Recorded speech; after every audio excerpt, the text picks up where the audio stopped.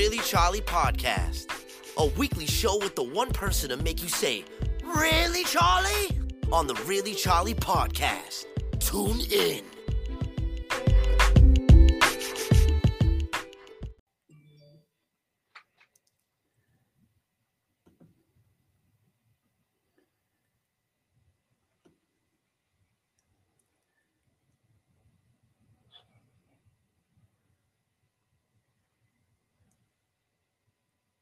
Sorry.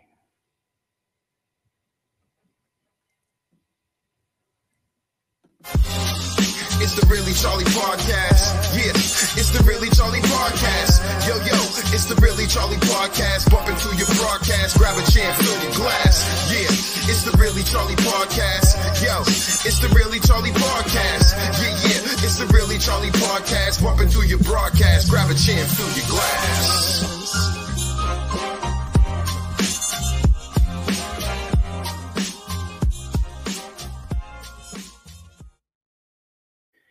Hey, everyone. Welcome to the Really Charlie Podcast. My name is... It's the Really Charlie Podcast. Excuse me. I wanted to play an encore, you know. Like I said, welcome, everybody. I'm Charlie Perry, and this is the Really Charlie Podcast. Today's guest is Lynn Hess, an author of many, many books and very, very moving stories. And I am so glad to have her on here. We met through mutual friends, and I am so happy to have her on here and highlight some of the great things that she has accomplished as an author, and hear her story and her inspiration to write these great stories. So, everyone, Lynn Hess, how you doing? I'm doing good, Charlie, and thank you so much for inviting me to the podcast today. Yes, it's an honor, and I'm so great. We already have our friend Jeff Shaw writes, another great author doing the same thing that you do, and probably inspired by the many things that you and I both are inspired by. And that's just our life skills, our life things that we've been involved in. And so let me ask you one thing. How long have you been writing? Well, seriously, as they say, full time, probably since about late 90s, early 2000s. But, before then, I think you probably know from my background that I was a sacred dance teacher, and I did all my choreography and wrote things for productions and so forth, and always journaled. And so I played around with things like that, took a few courses here and there. And originally I was an English major in college, but that took about 20 years to complete because I had kids, and started law enforcement. Nice. Yeah. Go ahead. No, go ahead. Oh, I was just going to say, so towards the end of my career, I knew that I was becoming less entranced with the job. And as we had said before the broadcast, the administrators weren't making my job easy. Mm-hmm. I had made lieutenant about 3 years prior, and I really missed being on the street. I'm a real one-on-one kind of gal. And I had loved that. I worked the high crime area in DeKalb County, and I really liked working, out there doing the job.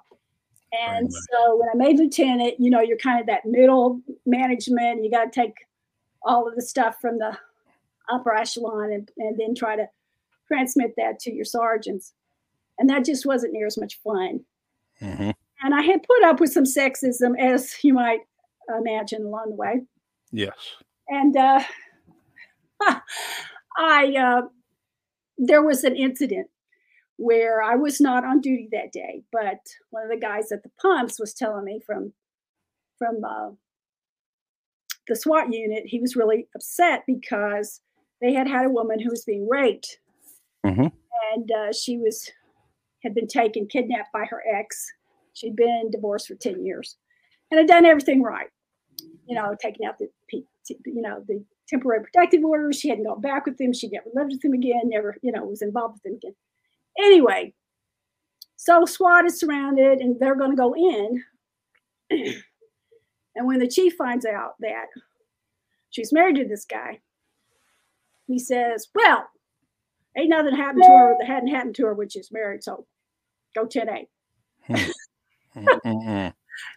Well, so I tried to talk to this young officer who was obviously bothered by it and so forth, and I go in and I'm talking to my captain.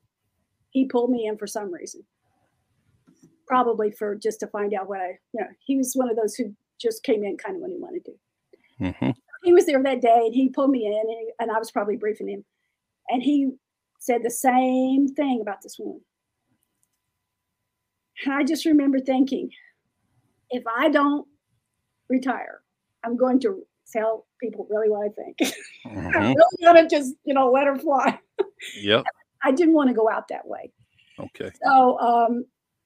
So I took a little vacation, went to Mobile, Alabama, where this book is set and where I started writing the story. And the first couple of chapters came out while I was still there.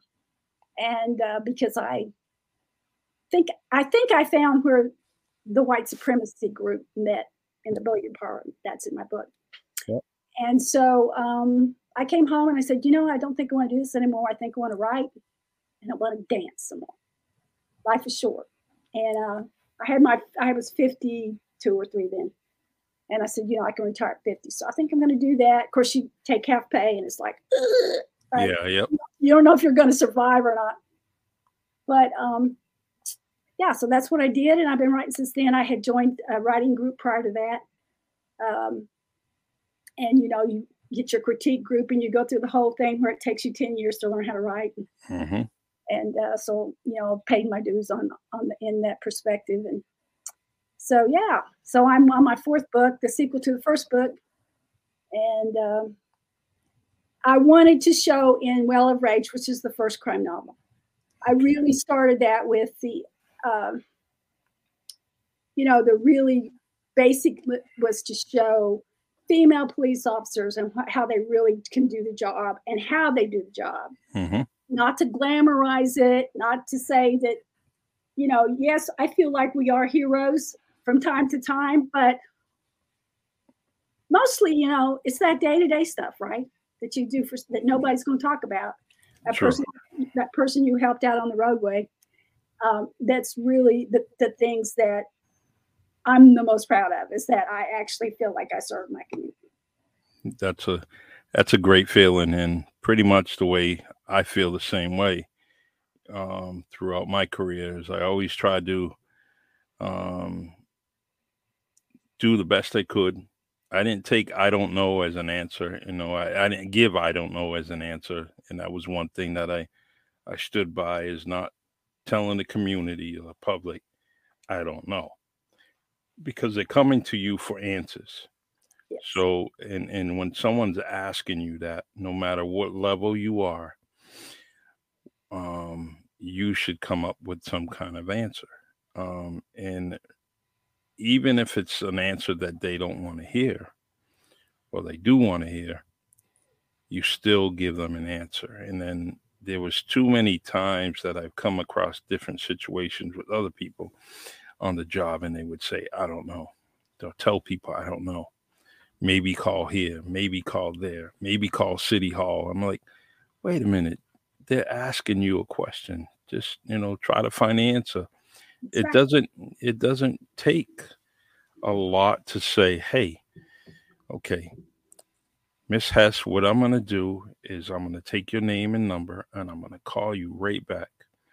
I'm going to try to find this answer. All right. And then you make those calls and you try to come up with something. You can only do one task at a time. So if your task is tied up with trying to find an answer for Miss Hess, then you should be doing that, and go from there.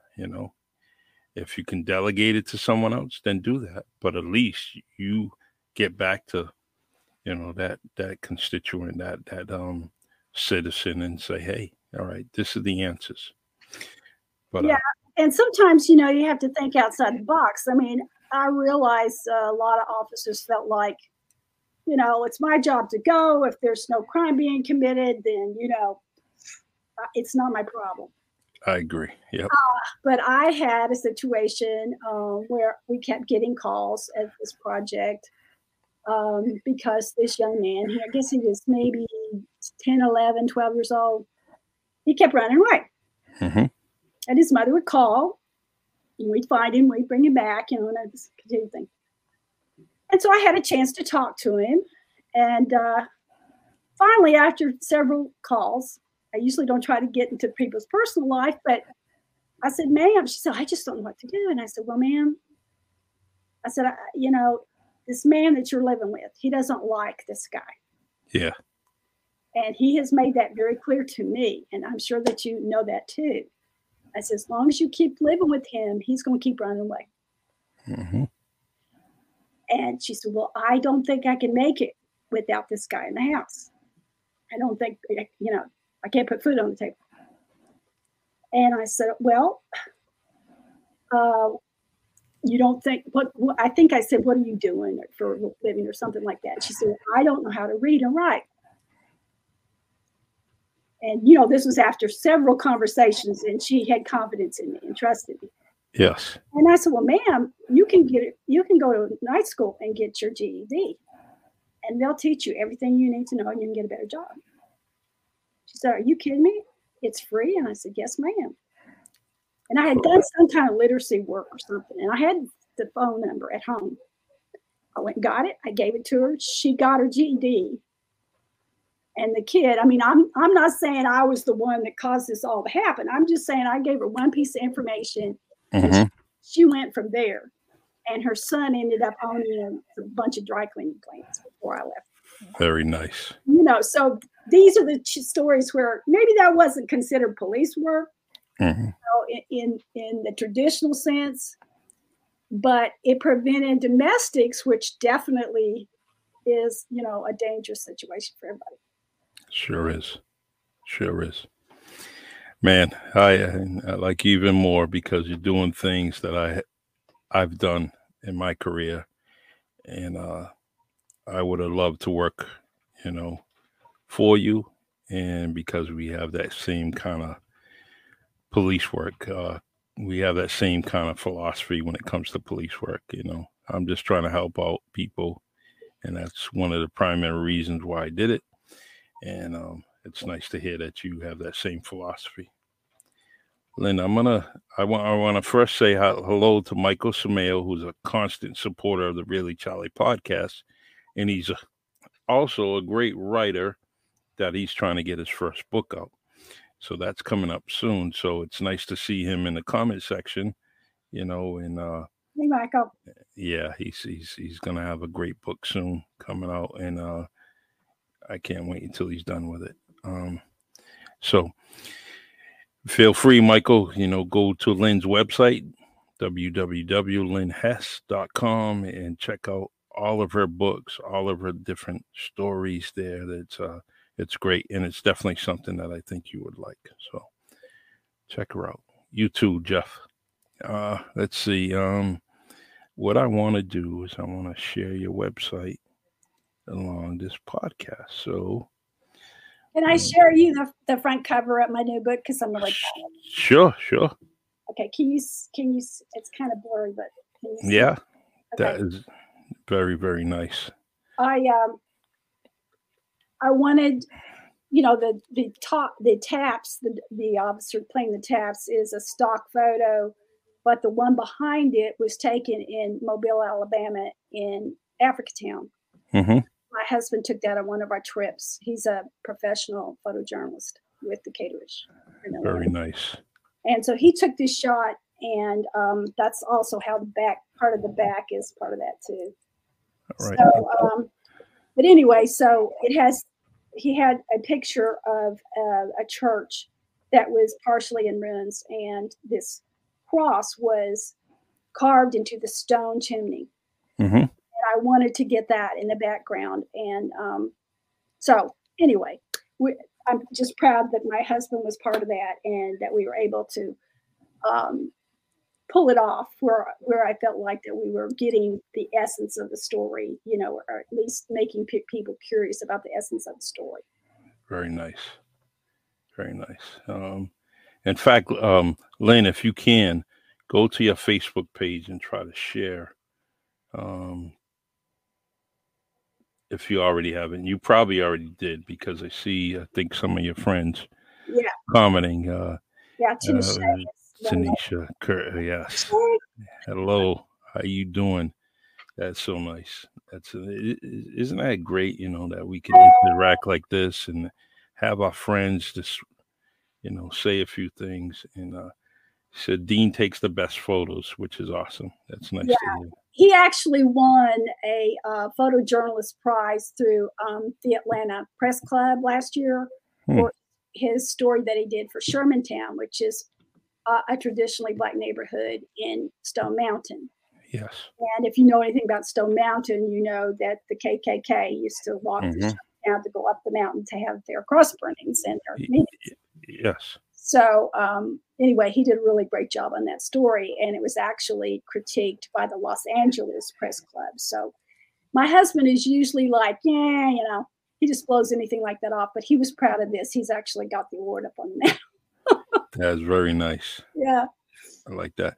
Hey, sounds like he can be a future guest on the Really Charlie podcast. Yeah, that'd be great. Yeah, so we're going to have to, you and I will have to talk later on and try to convince him to come on, in the next few months. You're speaking of awards. You have the Jenny Helderman Award. It's As the Sycamore Grows. Can you explain that award to me? Okay, that actually, Jenny. Oh, let's see. When did I meet Jenny? Jenny wrote Sycamore, and she did. This is a nonfiction book, and she and I were members of Atlanta Writers Group. And Jenny's a great gal. I already like her. She's did a lot of social work, etc. And she read across a woman who had actually been taken into the woods by her husband, totally cut off, where she was like living in 1800, no water, no electricity, that kind of stuff. And she had several children, and they lived like that for several, I want to say around 5 years, and she just about starved to death. But anyway, and he would lock her in when he'd leave and stuff like that. Well, anyway, she finally got up enough nerve, and somehow she got out. And she interviewed the woman and the man. So she has both perspectives in the book. So Jenny is just, and when I did I got into as one of my short stories got into a Me Too anthology about violence to women, and edited by Elizabeth Selvin. And I had a fundraiser for the Georgia Coalition Against Domestic Violence, and had several women, and Jenny was one of those women, to come and talk about their books and dealing with domestic violence. I had some, because I'm a performer and I'm in other dance troupes. Interplay is kind of a theater dance / storytelling group that I'm in. Yep. And so I had some of those people come in and talk about their stories, their true stories of domestic violence, date rape, etc. And we raised $1,000 for that organization. So Jenny was part of that also. Very nice. But I had won the cocktail award through a press, which is no longer in existence, the Oak Tree Press. And that's how I got my first book published, through that small press. So that may have been what you picked up on as far as that. Okay. Yep. That's great. Let me see. I just want to. I recommend Jenny's book. Very well done. Very professional in her interviewing. No, I will. I'm going to definitely put that on my wish list, because I learned from other authors, and her story and the stories that she's writing about is something that appeals to me. Like what Jeff Shaw, that's in the audience right now. He has some things that interest me, and the reason I like to grab those stories is because it helps me as a writer. because some of the things that you may come across, Jeff will come across, and Jenny, those are the things that I experienced already in my life that I want to kind of put out there, but I just don't know how to. And, so I get a lot of advice and inspiration from different people. And one of the things that they do say is join writers clubs, writers groups, do that. And that's one thing that I didn't get involved in until later on. I was already self-publishing a lot of things. So those are those are some of the things that I use other authors to do. Jeff says, good cops think alike. Yeah, you got that right. You get that right. So yeah. I want to ask you one thing before we continue. A Matter of Respect. That's your latest book. Yes. And I'm going to mention these. I have to mention the titles here. I mean, we have the website. People can go to the website and see everything, But however, I just want to I want to mention it on the air for a reason. It says, Well of Rage, which was that was before, the matter of, what was it? A Matter of Respect. So this is very interesting. And it says, another kind of hero. Now, I like that, but I want to ask you a little bit about that too. 40 Knots Burn. Mm-hmm. That was interesting. Now, I started watching a podcast with you and the publisher of this book. You guys were going, and then I didn't finish it. So that's an interesting title. All right. But I want to go back to this one, the previous one, Another Kind of Hero. Okay. Who is another kind of hero? Without giving me, I don't want you to spoil the story. Okay. But what are you, in a nutshell, what are you talking about? And who are you talking about? As far as that title, was it? Yeah, I think it goes along with, from the very beginning, that what I consider a hero and what, is on the adventure series or whatever might not necessarily be the same thing. If somebody just an act of kindness or whatever. But in Another Kind of Hero, we have a couple of sister sleuths. We have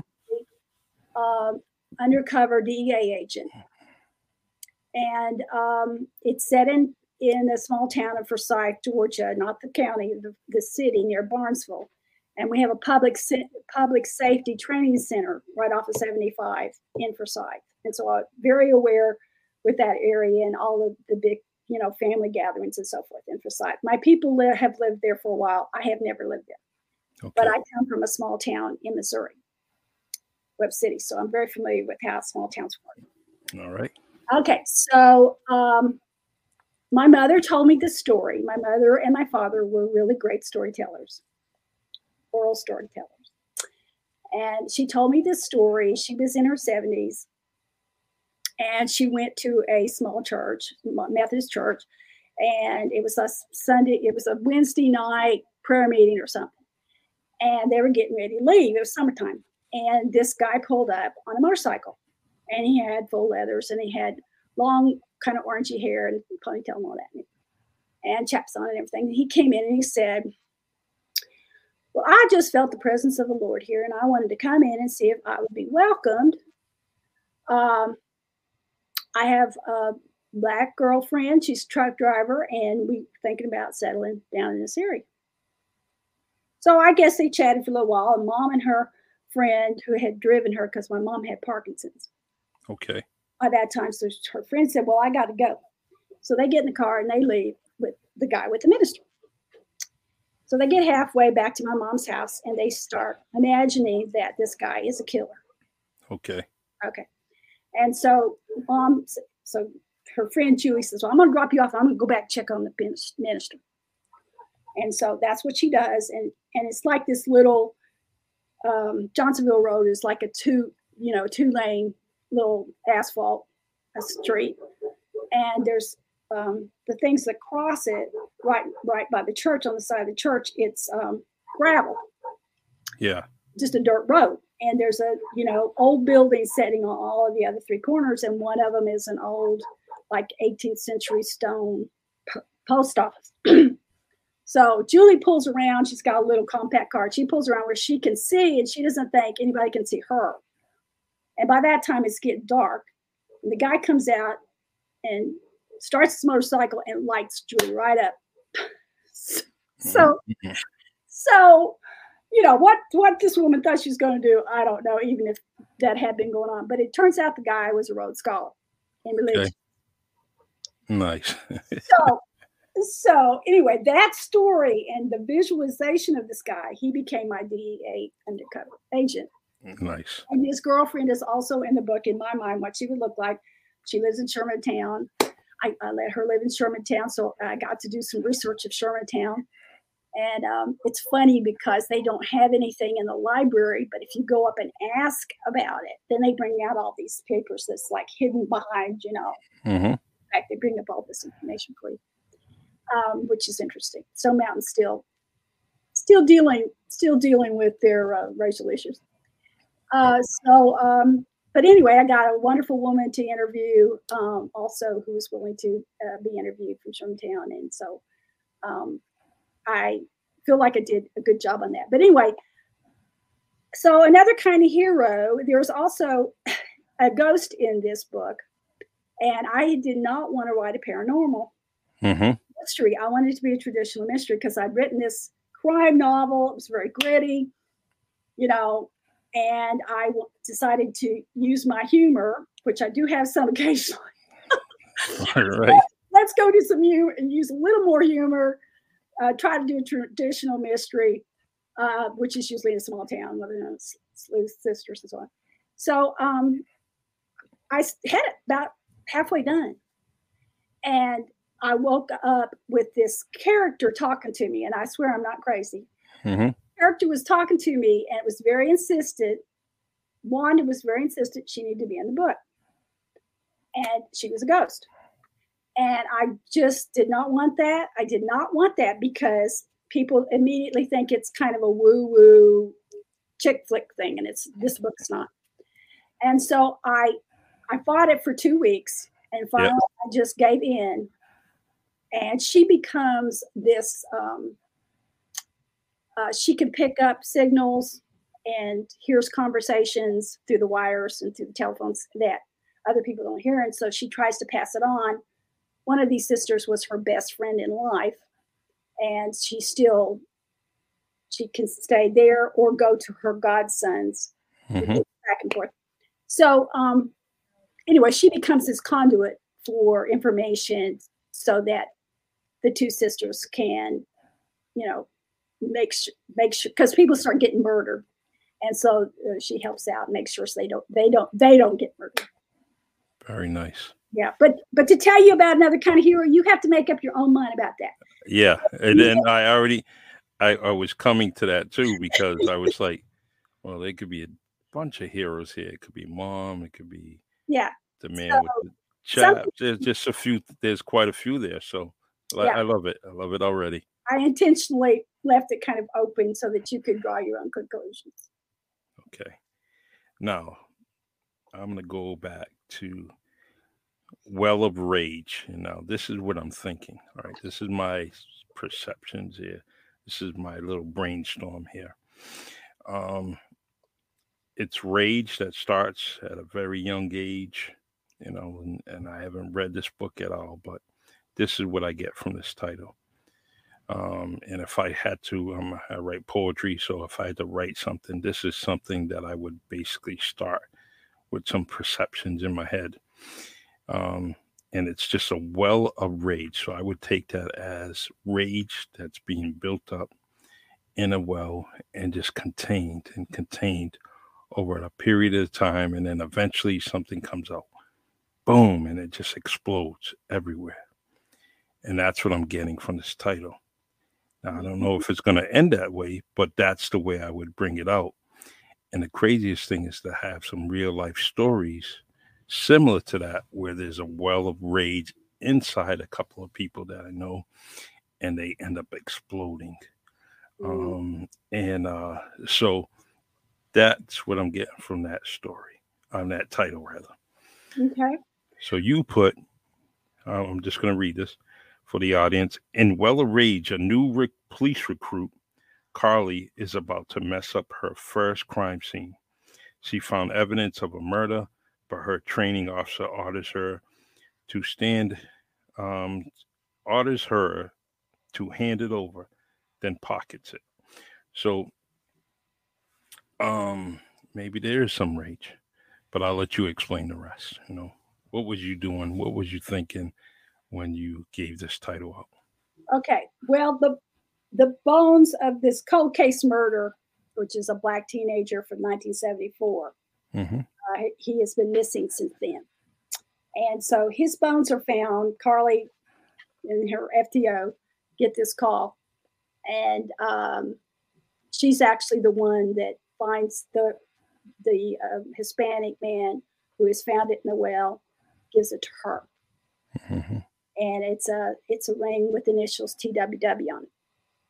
And so the well, that's the part of the well that comes in. And then I started the book very angry. I came out with a lot of things I needed to work out. It's amazing how long it took to be able to trust enough to even go into a group and participate.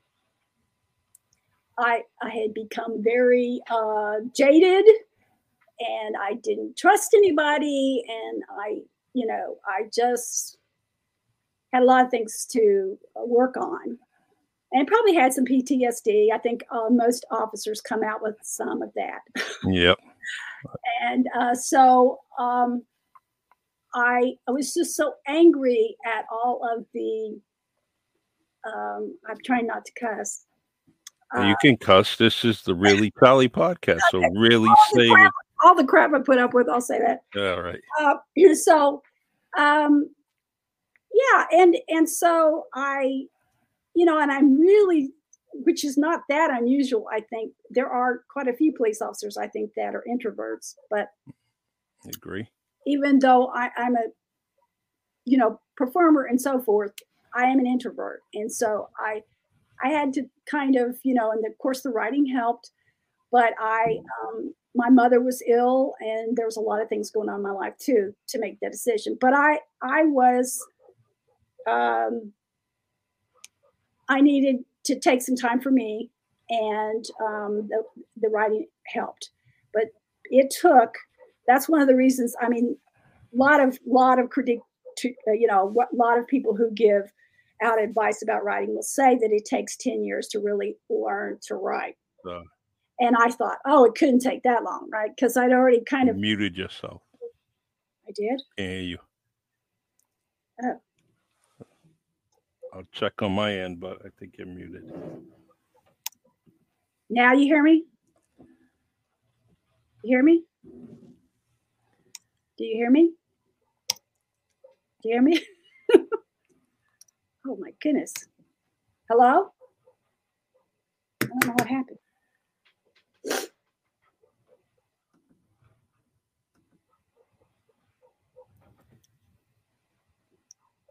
That says that. I don't know. It's muted, Lynn. What I hit.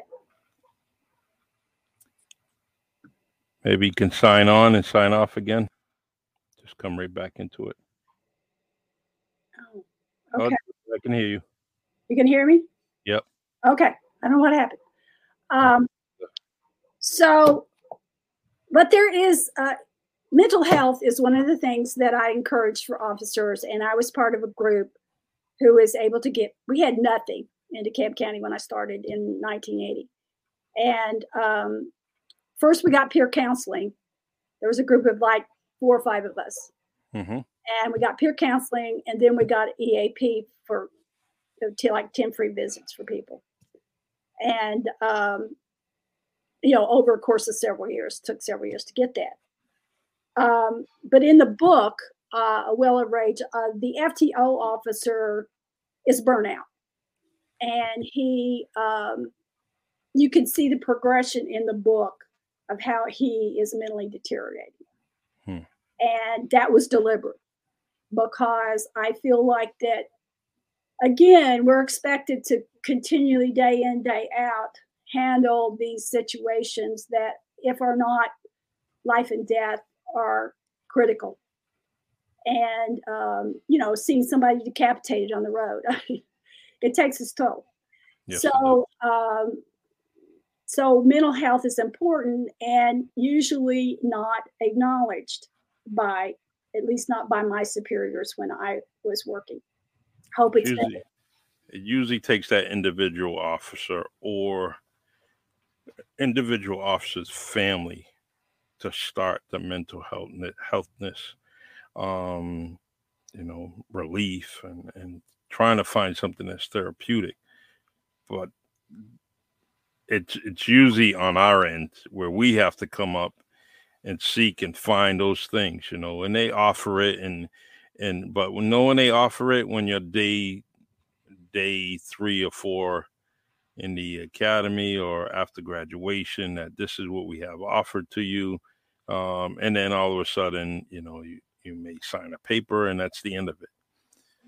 But they never bring it back up to you later on, unless it's in service. But I think they should always have daily reminders. What are you dealing with? Are you dealing with something? Speak to someone, call someone. I think that should be more, that should have a more progressive or proactive thing when it comes to police departments and police officers. So, debriefing was not offered for anything in DeKalb County except for shooting incidents. Mm-hmm. And there's, of course, many, many calls. One, I worked on Glenwood Road, where a mom was crossing the street from where she lived, a big high-rise kind of place, and she was crossing the street. Of course, it was not in the middle of the street, to go to a bus stop, and she had 2 toddlers. And I don't know if she let go of, I don't know, but anyway, both toddlers were hit by this truck. Wow. I had a total of 6 officers and myself working it. And every one of those officers had trauma that day. One of the officers, sorry. It's all right. It still gets me. One of the officers had to take the mom to the hospital. And we already knew one of them was not alive and the other one was low sick.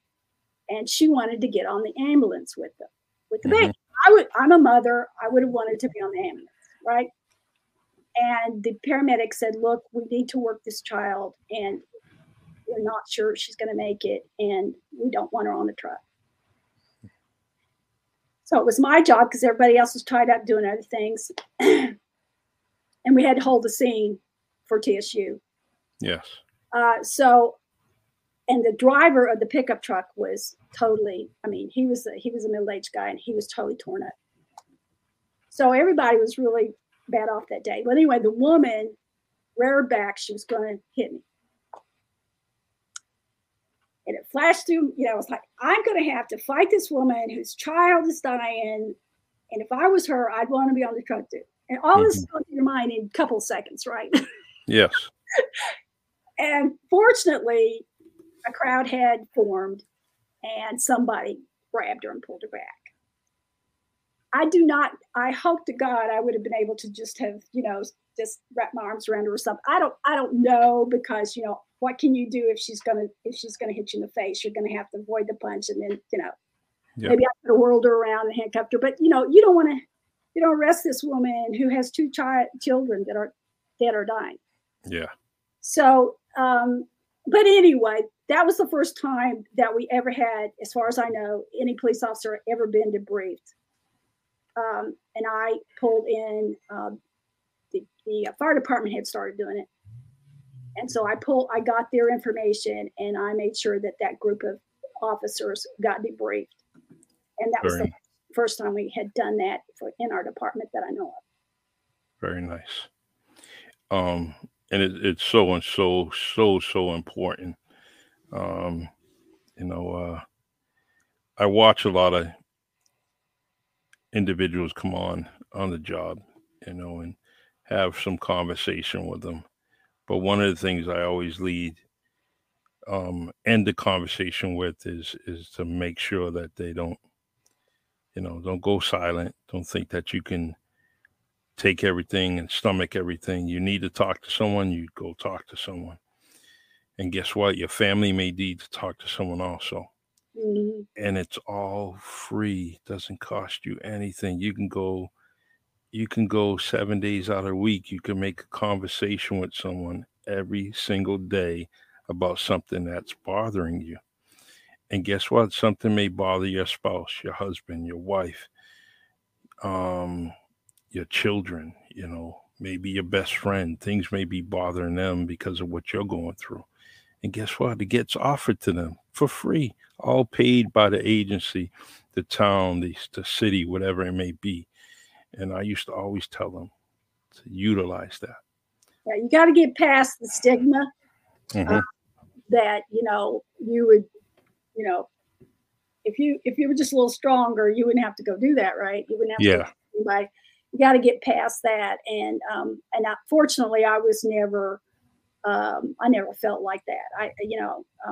Although I do come from blue collar people, and I think our therapy, there was none about going to see a psychiatrist or anybody like that, or be counseled unless you were going to the pastor or something.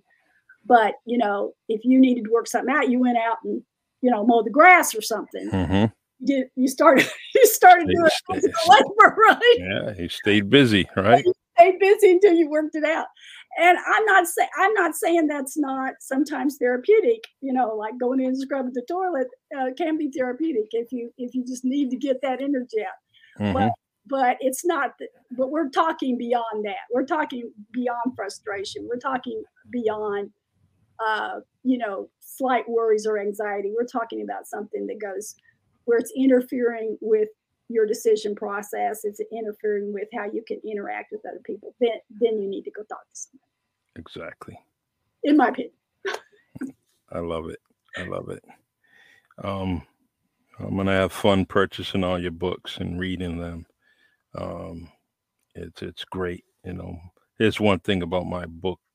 My book list is endless. It's just every day I'm adding something to it, and it's going to cost me a pretty big penny for a lot of my books that I have on my wish list, but it's all worth it because it's every book that I have on the shelf has some kind of relationship. You and our relationship on this podcast. So when I see in each and every title on my shelf, I am able to, explain. I say, look, this is Lynn Hess. I had her on my podcast. She was a great storyteller.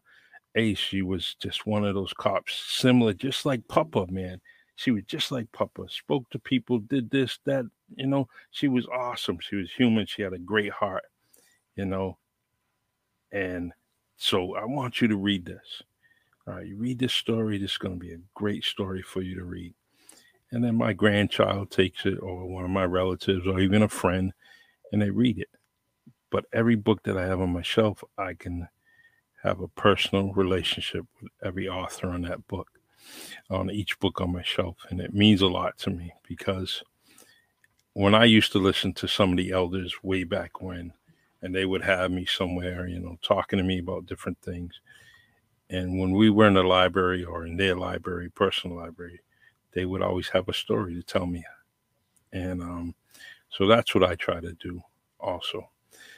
Lynn, what I want you to do, Lynn, is I'm going to ask you one question, but I want to give you an opportunity to talk about some things that you want other authors to know about you, or maybe some of the stories.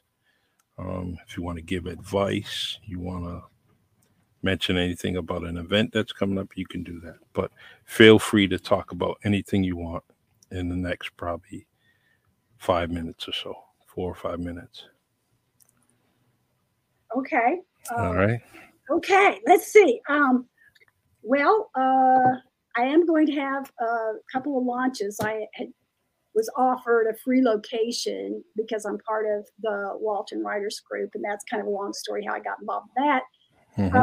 But they have a Walton Arts Center in Monroe, and it's very nice. It's got all sorts of really artisans in there and a book nook. And so we get to hold our Sisters in Crime meetings there as well as the Walton Writers. Very nice. So I'm going to have a book signing there on December the 11th, which is a Sunday from 2 to 4. And I am also going to have one in Tucker, the Corner Cup, December the 4th, same time, 2 to 4. And that's on Main Street in Tucker. So I've been doing those two things, trying to get that out there. And, of course, trying to get I'm going through a small press, Scribblers Press. The paperback is up on Amazon, but the ebook needs to be taken down. I don't know what happened when Scribblers put it up, but the formatting is off. So please don't get an ebook right now, please. Okay. But the paperback is up on Amazon, and also you can get it through Scribblers Press, scribblersweb.com, and get 10% off. Okay, and what else do I want to talk about? I want to talk about the fact that Africa Town is one of the subplots in both Well of Rage and A Matter of Respect. Mm-hmm. And the issues we've been talking, mental health, and is also in the book, because the book starts out with Carly making an off-duty arrest. It's an armed robbery subject, and in progress, and he turns out to also be mentally ill. And so she thinks she does, that she's done everything she can possibly do and do it right. But, when you're at a scene like that, there's a lot of chaos. You're trying to rope off the scene, keep it stable, let nobody walk out the door. There's a lot of things going on at the same time. And she handcuffs this guy to a cart. Mm-hmm. And starts roping off the area and all of that. And he bangs his head on the cart. She rushes to him and has a little talk. Jesus, come to Jesus meeting, and tells him, look, you've got all these witnesses, so stop doing this. But she does not call the paramedics. And, there was a little bit of a wrestling match when she was taking him down. So as it later turns out, there's these, besides the fact that there, again, is some missing evidence, which she had nothing to do with, but she can't prove that. Yeah. She, she goes through this doubting process. She knows she followed procedure, but did she do everything she should have done for this man? And once the man is at the jail, this particular police department doesn't have anything to do with that. That's a separate agency that takes care of the jail. But anyway, the transporting officer is killed by this subject in the South Department. So that's how it begins. And then the interaction between the family members and friends of the family, and and how Carly is reacting to that, she begins to see that it is a matter of respect, that people will react in a certain manner if they think they are being disrespected. Mm-hmm. Or if they think their relative was disrespected. No matter what actually happened, if they don't feel respected, then you're going to have problems. Exactly. So that's important. That's a real important part of this book, is that that interaction, that human interaction, and how do you, even if you did your very, very best that day and were on, top of everything that day, you can still make unbeknownst to you, you can make somebody feel disrespected. Yes. And disrespect can go on. It can come from many, many things, and it could be a word, it could be a gesture, it could be anything. And it could be the worst thing in the world to some people. So you're going to get that rage from that person, whatever you may have done to them or said to them.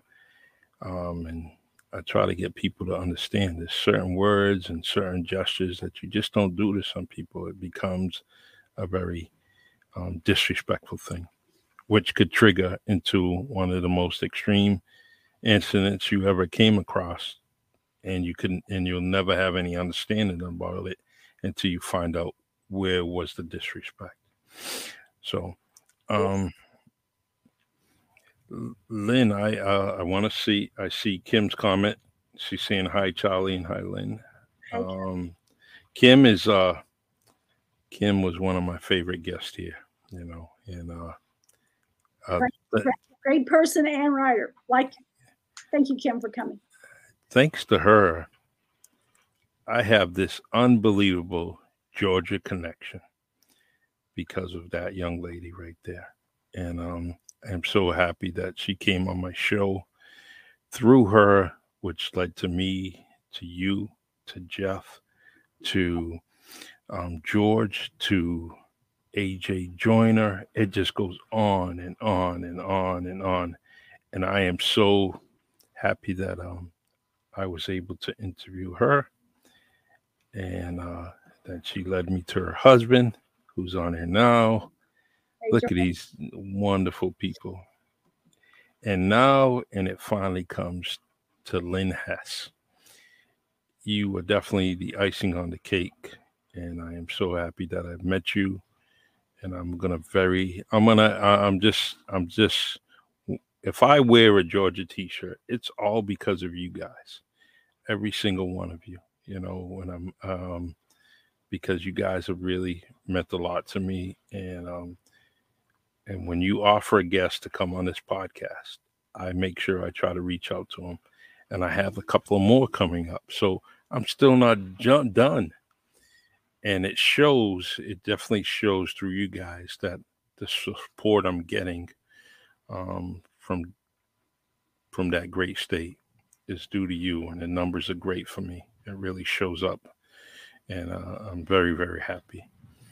But I have a lot of visiting to do when I go to Georgia, not only to see my family, but I got to see my friends like you guys. Oh, yeah.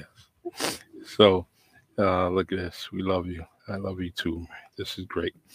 So I'm going to ask you, Lynn, the same question I asked all my friends here that came on before. Who would you like to see on the Really Charlie podcast?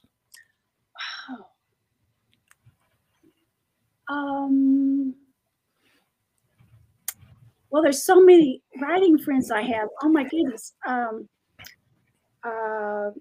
Well, you can mention a few, or okay, you can email me later and give me some names, and okay, I'll definitely. I don't know why this woman just popped in my head. Maybe because, but anyway, Georgiana Fields is a horror. She writes horror books. Okay. And I usually don't read those, and there's a lot of romance in the book, and I usually don't read that kind of book. Mm-hmm. But now it's gritty. Okay, it's gritty. But I really, it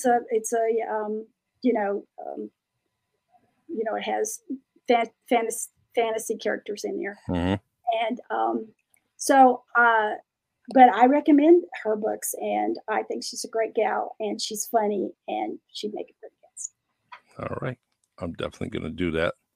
I'm going to reach out to her. I'll contact you later so I can get her information, and or I'll find it and then I'll reach out to them. It's crazy, but I want to get a lot of my guests back on the podcast, but I want to bring them to my the Fireside platform. Something new, something I'm enjoying, and I like to get them on there because the one thing about Fireside is that Fireside creators support each other. So they constantly are supporting people and their guest. So you would get an unbelievable support. I mean, I had one guest on, and the podcast was shared 595 times. I've never experienced that until I joined Fireside, and it was amazing. Those numbers are amazing. So what I like to do is offer that support system and that audience to the guests that I've had, and bring them on there so they can talk about their book, talk about their life, talk about their story, you know. So Lynn, you, George, Kim, Jeff, you know, it's just there's tons of them. My friend Michael that was on it. I want to eventually invite you guys to Fireside, so I'm going to do that during 2023 and definitely talk about, it may be the same things that we talked about before. It may be something new. It may be something unrelated to writing books, you know. Lynn, I might want to talk to you just about police work, you know, or I might want to talk to you about a lot of things, you know, and, but just be aware, and all you can do is say yes or no on my invite, or maybe later in the future, but I want to put that out there. It's a yes right now. Let's do it. All right. Yeah. Yes. All right, we got Tanisha on here. I want to make sure her comment is shown. And she says, just met, what's that? Georgie. All right, a few months ago. Nice. I love it. We're gonna wrap up this podcast, but Lynn, go ahead. Miss Tina Shea would be a very good guest also. She has, yes, she's a publisher, a writer, an editor, you name it, and she's great. Anyway, she'd be great. All right. Tanisha, I do this every week, you know, once a week, sometimes twice a week, but I'm definitely going to get you on here just because Lynn recommended you, and I honestly believe what she's saying. So we're going to definitely get you on there. I need as much good guests as I can get, and you're going to be one of them. So within the next, well, not by the end of the year, but 2023, I will reach out to you. I'm going to definitely share your name. Please put a request on my Facebook to be my friend. I would gladly be your friend, and you know, and I'll keep in touch with you as far as the things you're doing, and I will actually share it on the Really Charlie podcast page here on Facebook. All right, Lynn. Thank you so much. I've had a lot of, this has been really fun. I'm really, I anticipated a good show coming from you, and I got a great show. So I'm very happy with you. And let's do this again. As I tell everyone, this is your official podcast. So you want to hear something, you want to put something on the podcast, let me know. I'm here on StreamYard, Anchor, Spotify, LinkedIn, Fireside Now, YouTube with my own channel, Really Charlie channel on YouTube. So we got many things to use the platform for, but the one thing we want to do is highlight you, Lynn. So thank you so much. This has been so much fun, and I've just enjoyed everything that we discussed, and I'm looking forward to the Fireside. All right. And please, anything, share on my page, you know, on the Really Charlie podcast page, your book, anything, your book signing, pictures, anything, tag me. I'll put it on there. And that's just another way to get your information out there. All right, everyone, check out www.lynnhess.com. Definitely a great site with some great books and great material. You know, you feel like you want to send another author or a reader a present during the holiday season, you know, regardless of whatever you celebrate, it's a great gift, you know. Send a gift. It could be a gift of love, a gift of the holidays, a gift to be spiritual, whatever. but a nice gift will be a book written by Lynn Hess. And mine's are coming soon. So, all right. Lynn, you Thank you, everybody, for coming. Yes. You're awesome. All right. I'll feel free to send me a message anytime. I'm available. All I can do is say yes or no. But when it comes to this podcast, I'm going to always say yes to you. You come back. Thank you so much. All right. See you later. God bless. God bless you. All right. I'm going to end this podcast with my favorite song from Lionel Peter Walker. And everyone stay in touch. And don't forget, www.lynnhess.com. Take care. God bless. Love you guys. It's the Really Charlie Podcast. Yeah, it's the Really Charlie Podcast. Yo, it's the Really Charlie Podcast. Bump into your broadcast, grab a chair, fill your glass. Yeah, it's the Really Charlie Podcast. Yo, it's the Really Charlie Podcast. Yeah, it's the Really Charlie Podcast. Bump into your broadcast, grab a chair, fill your glass.